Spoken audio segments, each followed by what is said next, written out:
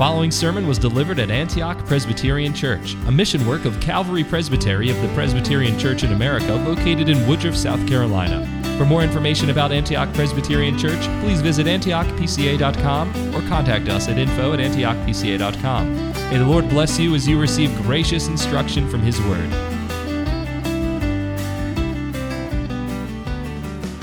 Well, our story begins in 1815 in Digne, France. Our hero's name is Jean Valjean.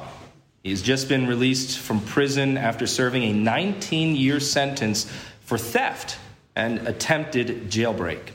If he's caught committing another crime, he'll then be imprisoned to serve out a life sentence on one of France's infamous slave galleys, rowing an oar while chained to his fellow prisoners. And Jean Valjean has a problem upon his release from prison. He's got a bad habit of stealing things. He can't seem to break that habit. Now, when the Bishop of Digne provides shelter to him for the night, how does Valjean express his thanks? He runs off with the bishop's silverware, considerable value. The police find Valjean lurking about with a stash of silver, and they apprehend him. They bring him back to the kind bishop because they were able to identify where the silver came from. And then what do you think happens at that point? If you're familiar with this story, the bishop reports to the police that he himself, in fact, gifted the silver to Valjean, and that he intended actually to give him 2 additional candlesticks as well. And the police leave, and then the bishop looks at the thief and he says to him, "Use whatever money you can get for these candlesticks in order to begin a life of honest work." Now, I didn't make this up. The French novelist Victor Hugo began his masterpiece, Les Miserables, with this vignette, this incident. And what follows is then a moving tale of redemption in one of the longest novels ever written. At the center of it all is this man, this wretch, Jean Valjean, a thief who becomes a hero of mercy. And this morning, we're going to be taking a very close look at mercy. The heart of the Beatitudes here in Matthew chapter 5, verses 1 to 12. These blessed statements that are punctuating again and again and again with this word, blessed, blessed, blessed. They set out for us the marks of Christian discipleship, what kingdom living looks like, and what human flourishing in the church looks like. And in the middle of it all, our Lord puts mercy. He puts mercy. The Beatitudes, backing up a little bit, they're not requirements for entry into the kingdom of heaven, and they're not promises even of divine reward for good Christians and obedient living. Rather, the Beatitudes are Christ our King's authoritative declarations of what it means for his disciples to live in such a way to produce spiritual happiness in God's world, both in their lives and in the lives of others around them, and holiness of life in God's service, as we read from Romans 12. In a word, Jesus is setting before his disciples the marks, the authoritative royal declarations and decrees of what human flourishing as creatures made in God's image looks like. The 5th beatitude here, right at the center of them. Most commentators read 8 beatitudes. I actually think there's 9 because there are 9 blessed statements. And so number 5 is right dead center in them. We see, blessed are the merciful, for they shall receive mercy. And this provides to us that feature of kingdom living which must characterize every interaction, every meeting between citizens of the kingdom of heaven. And so what I shall seek to show you from our text this morning and the time that we have is that only the merciful in heart shall enjoy saving mercy from God. Mercy in thought, speech, and behavior is the defining trait of what it means to be reconciled to God, to be welcomed into his kingdom as a citizen and as a son or daughter, because only the merciful in heart shall enjoy saving mercy from God. We'll consider our text in two parts. First, we'll look at wholehearted mercy for our fellow men, and then we will look at divine mercy for needy sinners. You see the horizontal relation of mercy and then the vertical relation of mercy. First, wholehearted mercy for our fellow man.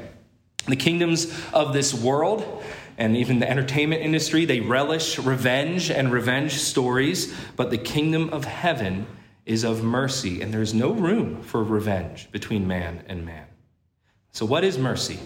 In its broadest conception, mercy is compassion for those in need. It's compassion for those in need, especially those within the household of faith. If you see a brother or a sister in great pain or need, don't you children rush to find out what's wrong and then get your parents to help them out? Well, in the same way, in the household of faith, as brothers and sisters, if one of us is in need, it's incumbent upon the rest of us, it's required and expected of the rest of us to figure out if there's a way we can meet that need, if there's a way we can provide relief and aid. We see this in the lives of the saints, even if we just restrict ourselves to Scripture.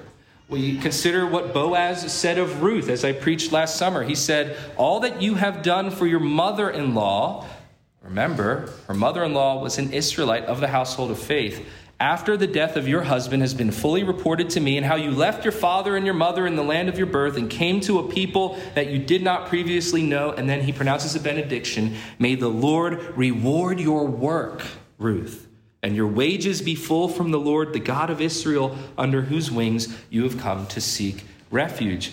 We see it as well in the life of David, Ruth's descendant. In 1 Samuel chapter 24, we have that famous incident when David had an opportunity to take the life of Saul. He could have slain him right there in the cave while Saul was indisposed, so to speak. But what does David do? Instead, he trims off the edge of Saul's cloak.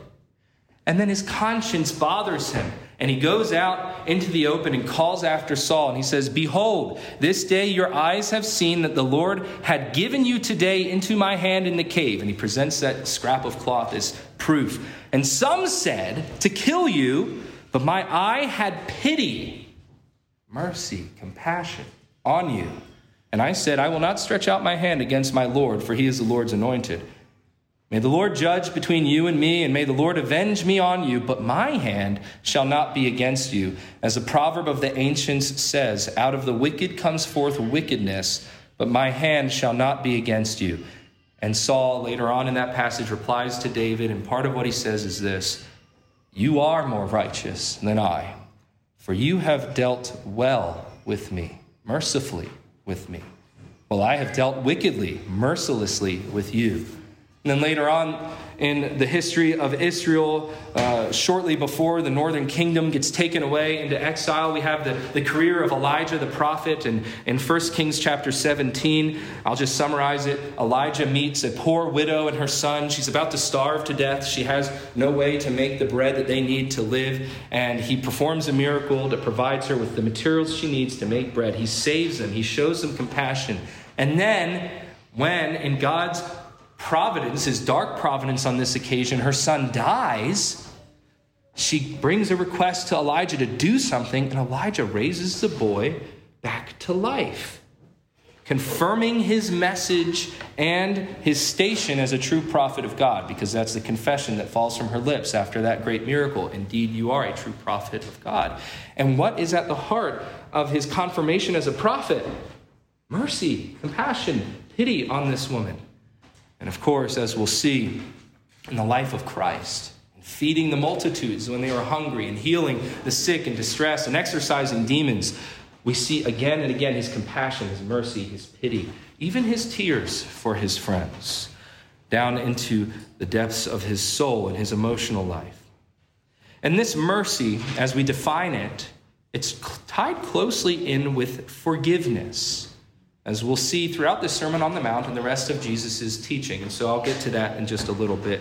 But for the next thing we need to consider, having defined mercy between men as this having compassion for those in need, that's very important to understand what it is Christ is setting out before us. We then ask, okay, who are those in need? Who needs mercy and compassion from us? Well, very simply put, Christ doesn't restrict it at all. Look, he says, Blessed are the merciful. He doesn't say merciful to just your brothers in the faith, or just the poor, or just the contrite of heart even. He just says, blessed are the merciful. There's no restriction that we're given here in this text. And so what I propose to you is this.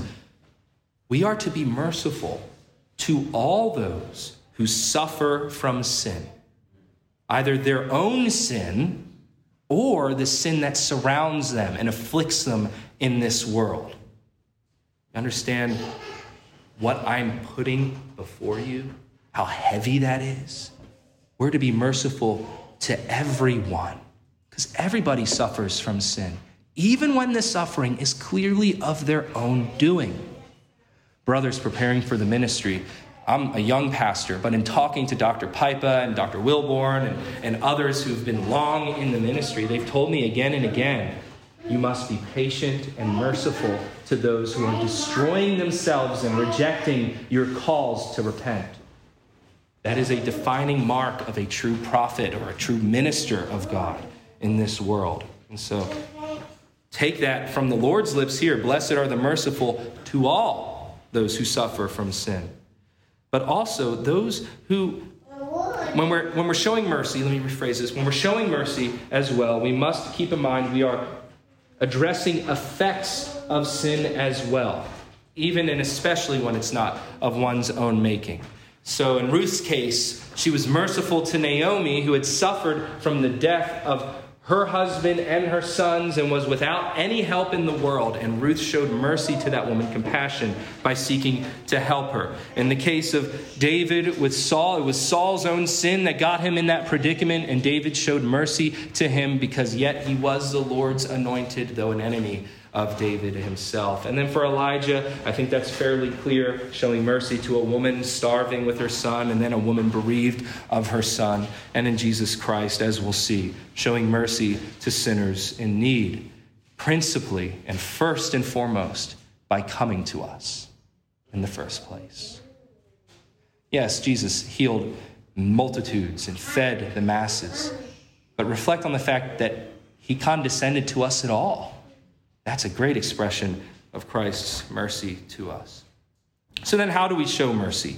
Well, the best illustration of it is found in Luke chapter 10 in the parable of the Good Samaritan, a very familiar teaching story that Christ gives to his disciples in Luke's gospel, where you have a priest and a Levite of the house of Israel passing from Jericho to Jerusalem. Along the road, they see a fellow Israelite, a fellow Judean on the ground, perhaps dead, but certainly beat up and robbed. And instead of going to his aid, these leaders in Israel go to the other side of the road and avoid him, lest they become defiled in case he's dead, in case he's a corpse. Because they're on their way to Jerusalem to worship the Lord, and they have that in mind. They don't want to risk defilement. Well, then a faithful Samaritan who's on that same road, presumably to do the same thing, to worship the Lord in Jerusalem, risks getting defiled, risks wasting his whole trip in order to see if he can bring relief to this man on the side of the road. And the Good Samaritan in this, the point is twofold. He's bringing relief even when inconvenient. And that's really what mercy looks like. Bringing relief even when it inconveniences you. Children, when you're at home and you want something, but your baby brother or sister is in the way, what is the merciful thing to do? To knock over your baby brother or sister in order to reach the thing you're wanting to get? Or to be patient and wait? Or even just be polite and say, excuse me, and help them move out of the way? Or just wait for them or whatever? That's a very simple expression of mercy. More extensive ones, adults, I've even witnessed in this congregation as we've had members, some of you, volunteer to do things here around the church building for the good of everybody else, or visit somebody in need who seems to be in a situation of their own making that's really desperate and wanting to try to see if there's a way we can help or even render aid to them. And as I've mentioned, the gifts that we've sent both at home and abroad to those who are in acute and desperate situations and need. All of these are good examples of bringing relief even when inconvenient, even when there's a cost to us. But I do want to point out that just as with the other Beatitudes that we've gone through so far, and as we will go through in coming weeks, this mercy, it's not self-generated. You don't manufacture it, and you're not born with it as a person. This is the work of the Holy Spirit in your hearts. Now, there are a lot of nice people in the world who seem nice to us, who are very kind, who will call their friends when they're feeling good and say, hey, how are you doing? I just want to catch up. How are you? But it's the merciful friend that comes to your aid when you're in distress, and it costs them something. Christ will even teach on this later when he says, even a wicked man will die for his brother, but only a good man will give his life for his enemy. And truly in that we have a great example of mercy, spirit-wrought compassion, the work of God in the hearts of regenerate believers. Is this mercy important? This wholehearted mercy for our fellow men, is it an important thing? I hope you've already determined that it is, based on everything I've said and what Christ says. But there are some specific reasons that we can build a case for why this is important, why this is at the heart of what it means to be a Christian in community with other Christians. First of all, to neglect it is explicitly stated as wicked in God's word.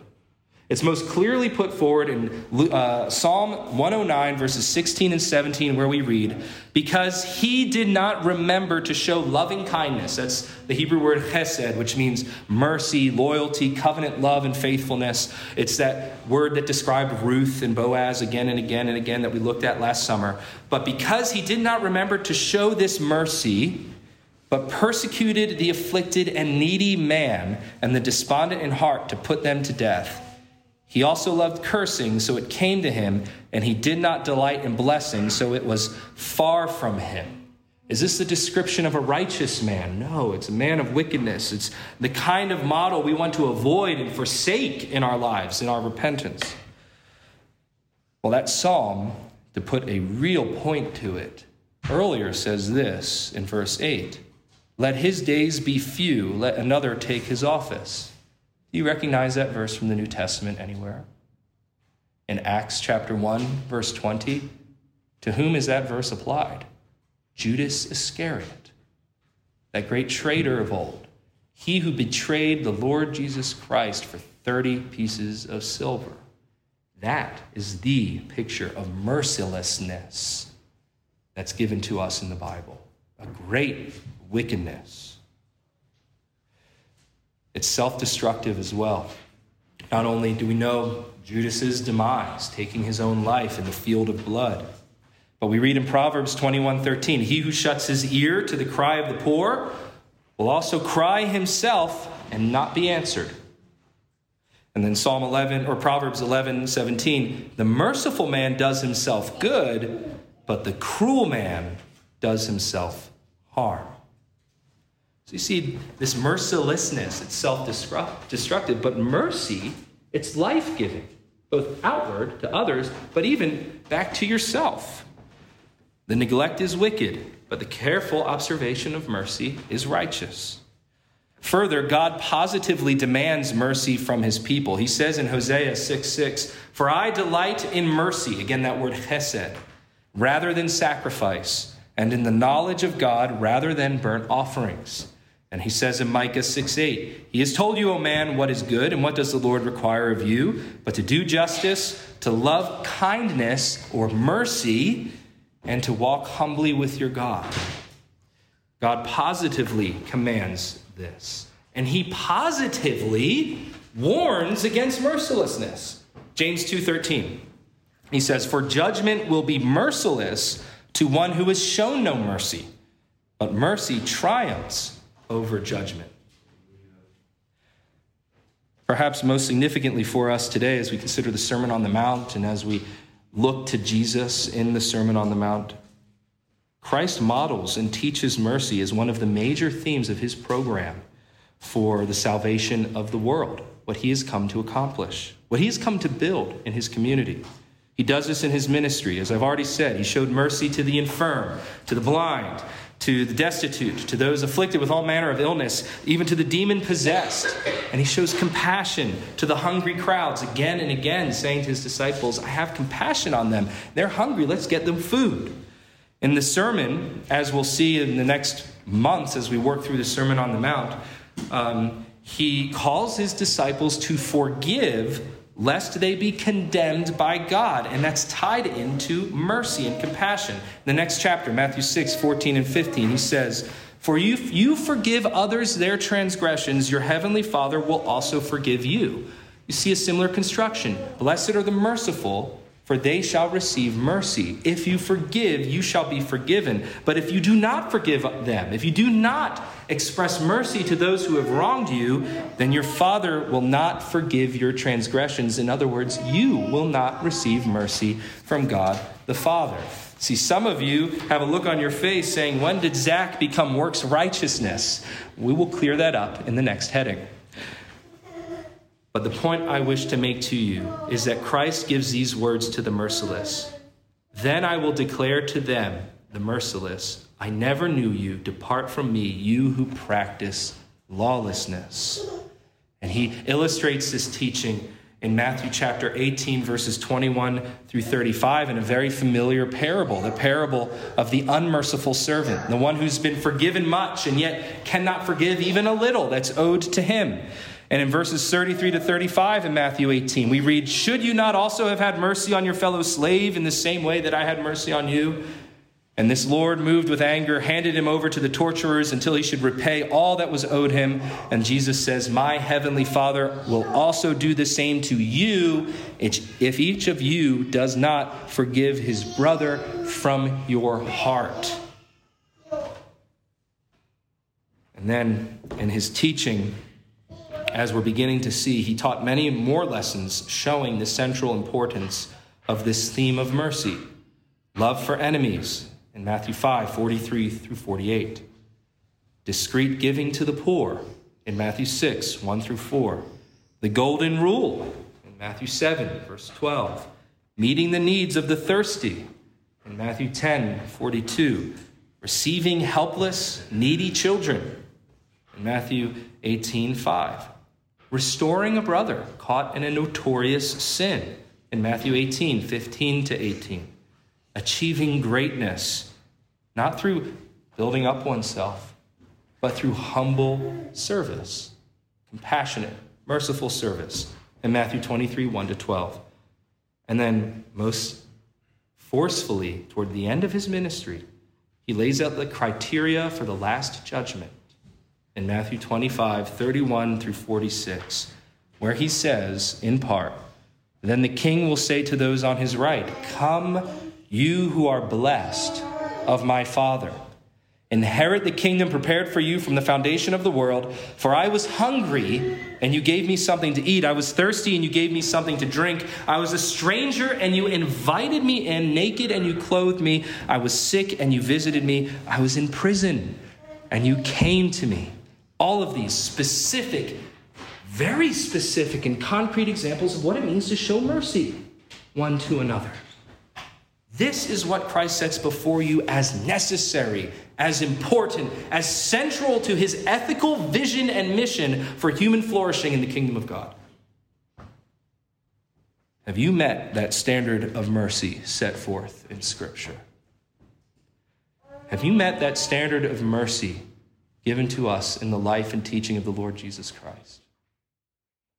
Most assuredly, you have not, and neither have I. How often have we been merciless, self-seeking, demanding, consumed with your own interests at the expense of others? Surely you've done much good in your life, O Christian, but yet how much have you left undone, and how much have you transgressed? We are inconsistent, fickle creatures, are we not? Not only in demonstrating mercy, but even especially in feeling compassion for those suffering in our midst and for one another. How often does a haughty look flash across our face, or we become puffed up with pride ourselves and think, what's wrong with that guy? Surely I come before you as a sinner myself in all of these ways. So what are we to do? What hope do we have? Well, I come this morning not just with this confession, but with good news for you. With good news for me. Good news for all those who fail to show mercy as Christ commands.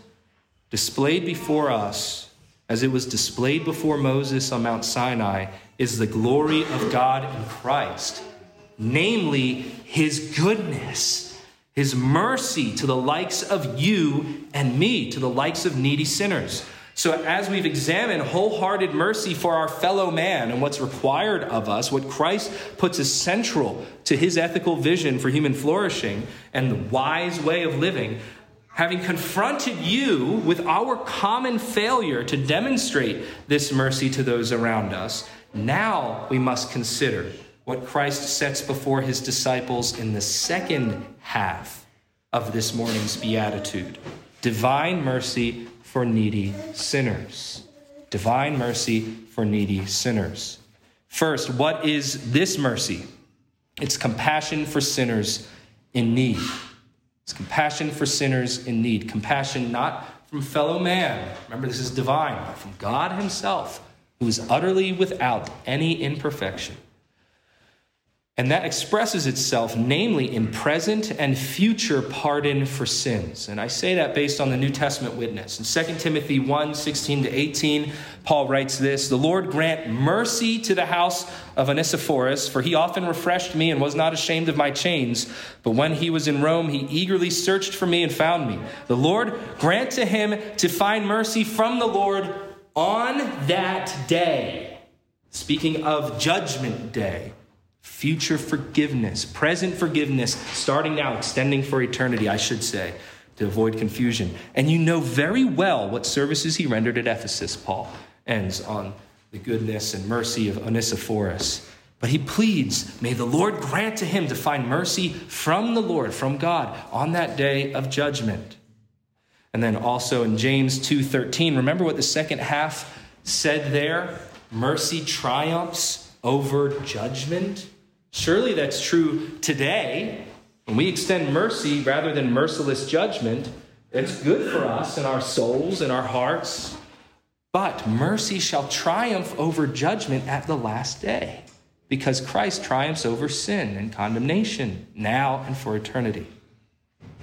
So who needs this mercy? All who have sinned. And that includes everybody. Everyone who is descended from Adam by ordinary generation. That everyone who has a human father and a human mother, all men, Romans 3:23 says, all have sinned, Jew and Gentile, and fall short of the glory of God. Nobody is exempt. We all need this mercy. And you absolutely need this mercy if you're not convinced yet. Romans 6:23 says, the wages of sin is death. I look out on this crowd here, our little group, and I'm fairly confident each of you know and know quite well that you are indeed a sinner. Yes, you've been walking with the Lord for a long time, but yet you're conscious of your sins day by day, and you're in need of this mercy from God. Otherwise, you know what your wages shall be. So how does God show mercy? Well, very generally, he shows mercy in daily life. Matthew 5:45, he causes the sun to rise on the evil and the good, and he sends rain on the righteous and the unrighteous. Some call this common grace or general beneficence. I'm not going to get into that theological issue, but it's indisputable. God shows mercy to us and to all men each and every day by maintaining the order of the world and of the cosmos so we would not fall apart. But he also demonstrates it generally to those his elect by his patience. What some translations call the long-suffering of God. He is not quick to punish us and destroy us or blot us out, but rather he's patient with us and pleads with us to repent and come to him. And he's patient with sinful humanity in that, so that no man will have an excuse on that day of judgment. That I didn't know you, I didn't hear about you, you didn't give me a chance. No, God has given us every chance we can have to turn to him in his mercy. But we see it specifically, this mercy, in redemption in the covenant of grace. His character was revealed to us in Exodus 34 and verses 6 and 7, just to remind you. The Lord passed by in front of Moses, and what did he proclaim? Yahweh, Yahweh God, compassionate and gracious, slow to anger, and abounding in mercy and truth. Loving kindness, steadfast love and mercy, who keeps loving kindness, mercy, and steadfast love for thousands, who forgives iniquity, transgression, and sin. This is the very character of God. It's expressed and made known to us in covenant. That's what God was cutting with Moses on the mountain, writing in tablets of stone his covenant with the people of Israel. And our confession of faith says in the 7th chapter, and talking about the covenants, describes God coming down to us by this manner as a voluntary condescension on God's part, which he hath pleased to express by way of covenant. You see, after the death sentence that was levied on Adam and Eve in their fall from the garden, after that death sentence had been put on mankind, quote, the Lord was pleased to make a second covenant, commonly called the covenant of grace, whereby he freely offereth unto sinners life and salvation by Jesus Christ, requiring of them faith in him that they may be saved, and promising to give unto all those that are ordained unto life his Holy Spirit to make them willing and able to believe. And then Westminster Larger Catechism number 30 gives this answer to the question related to that. It says, God doth not leave, he does not leave or forsake all men to perish in the estate of sin and misery, into which they fell by the breach of the first covenant, commonly called the covenant of works, but of his mere love and mercy delivereth his elect out of it, and bringeth them into an estate of salvation by the second covenant, commonly called the covenant of grace. See, it's the mercy of God that then causes him, to put it crassly, if God can be caused to do anything, but it's the very nature of God that then bursts out into the revelation of God by way of covenant, that he indeed forgives the trespasses of needy sinners who come to him in faith. But it's revealed to us as well in Jesus Christ and his works, most especially the character of his person. Isaiah 42:3 says, a bruised reed he will not break, and a dimly burning wick he will not extinguish. He will faithfully bring forth justice, and in that justice is much mercy. And that passage of Scripture, Isaiah 42, is then picked up in Matthew chapter 12, 18 to 21, where Matthew is inserting commentary on the works of Christ and says, because he was this, because Jesus, your Lord, is your Savior, who will not break a bruised reed, who will not extinguish a dimly burning wick. He has mercy on us. And then we see that in eternity, we see the mercy of God and how he shows it. Remind you, again, the wages of sin is death. What about the second half of that verse? But the free gift of God is eternal life in Christ Jesus our Lord. What is eternal life? It's described in the next beatitude, so I'm not going to get into it in detail. But in Matthew 5:8, it's described as seeing God, beholding his face. And the Westminster Shorter Catechism describes it as being, quote, made perfectly blessed in the full enjoying of God for all eternity. This is what he sets before us as his great expression of mercy. Himself. Himself. We will see God himself. Does this not fill you with wonder? It is specifically the enjoyment of his mercy for all eternity. We will not experience his justice and wrath. That is for another place. But those who are in Christ will experience his mercy in heaven for all eternity. They will benefit from the everlasting Passover. What do I mean by that? Well, for all those who shall receive mercy, as it says in our beatitude, God's just wrath and condemnation for sin has passed them by, has passed over them, having been decisively poured out on the Lord Jesus Christ on Calvary's tree, on the cross, as he, the suffering servant of the Lord, took upon himself the sins of those who have been called and chosen by God, and satisfied the sacrifice, the requirement of the sacrifice as the Lamb of God who took upon himself the sins of the world. Do you know this mercy? Have you internalized this mercy? Well, if you've received this divine mercy of Christ Jesus, then your life will be characterized by sincere, heartfelt mercy for your fellow man. You won't be perfect in this life, but it will be the character of your life as a Christian. You cannot receive God's mercy and forgiveness without repenting from your merciless, unforgiving sin nature. We're all born with that, and we must turn from that and forsake that in repentance as we lay hold of Christ and his offer of salvation. You cannot claim to be repentant before God, to be repenting from your merciless, unforgiving sin nature without actually having compassion on others.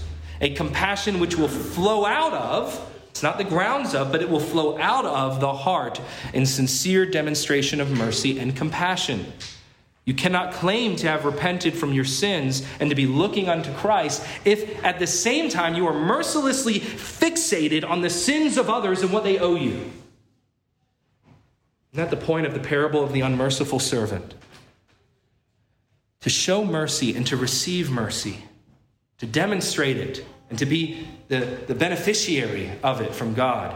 They're like two silver strings, inextricably wound together around a core of precious gold. You can't take them apart without destroying the string. And in this case, that core is God's grace, his loving kindness, his truth. And if you know this mercy, brothers and sisters, you will be a man or woman of meekness and gentleness, as described in the third beatitude. You will be one who does not insist upon his or her own interests and demands, but rather says, Lord, thy will be done. What can I do for others? For to be meek is to acknowledge to others that we ourselves are sinners. We don't deserve God's mercy and forgiveness, and yet we have it by his grace. And to be merciful then is to have compassion on others even when they don't deserve it, knowing that they too are sinners in need. So where does your mercy story begin? Not in 1815, not in Digne, France, but has God swept you up in a wave of mercy rushing out from the cross of Christ? Has he done that in your life already? Can you testify to his saving grace? Or are you rejecting his message and offer of mercy and grace yet? Are you pursuing your own interests in hardness of heart and malice toward those around you? My friends, regardless of how far you've come or how far you need to go, you need his mercy. And I plead with you on behalf of Christ, take it in hand and in heart. Both initially, children, make it your own, but also, brothers and sisters, as you walk through this life, remind yourself, I am to be merciful. I am to be merciful, for such has the Lord been to me. And this is the mark, the central mark of the Christian life. As you heard, it is freely given, and it will unalterably change your life for the better. In this is human flourishing. Only the merciful in heart shall enjoy saving mercy from God now and forevermore. Wholehearted mercy for our fellow man is indeed the pattern of life for those who know divine mercy for needy sinners. See how it all fits together in an indissoluble bond, an inextricable cord. Knowing God's mercy in Christ and following after Jesus, it might not make you healthier or wealthier in this world. Indeed, as we shall see as we continue studying the Beatitudes in Christ's life and teaching, true followers of Jesus will see much physical and emotional suffering, even outright persecution for pursuing a life of mercy and holiness. But God's mercy, freely offered to you in Christ Jesus, when received by sincere, spirit-wrought and worked faith, will make you progressively wiser day by day in this gentleness, this I barked that out. I should redo that. In this gentleness, in patience, mercy to others, and holiness of life, and joyfulness in the truth. That joy which is everlasting and stored up for us in heaven. In your repentance from sins committed, those actual transgressions, your sin that's inherited from Adam, and the pollution of sin yet in your body and in your spirit, are you still able to impose your will, your wants, your needs, your supposed rights upon others? Can you say, on one hand, I repent of all that, and on the other hand say, hey, you owe me this? Cough it up. Of course not. But you would do well to rest in the confidence of the truth that Christ our King has declared unto you in all this beatitude. Blessed are the merciful, for they shall receive mercy. My prayer for each of you and for this church as we continue to live and labor together, as this little church continues to grow up and as especially you children continue to grow up one with another, is that we, all of us and each of us, would be people of mercy, men and women of mercy, according to God's word and by his Spirit. Please stand together as we pray. Thank you for listening to this sermon from Antioch Presbyterian Church. We are located in the historic Cashville community of Woodruff, South Carolina, near the intersection of South Carolina Highways 101 and 417.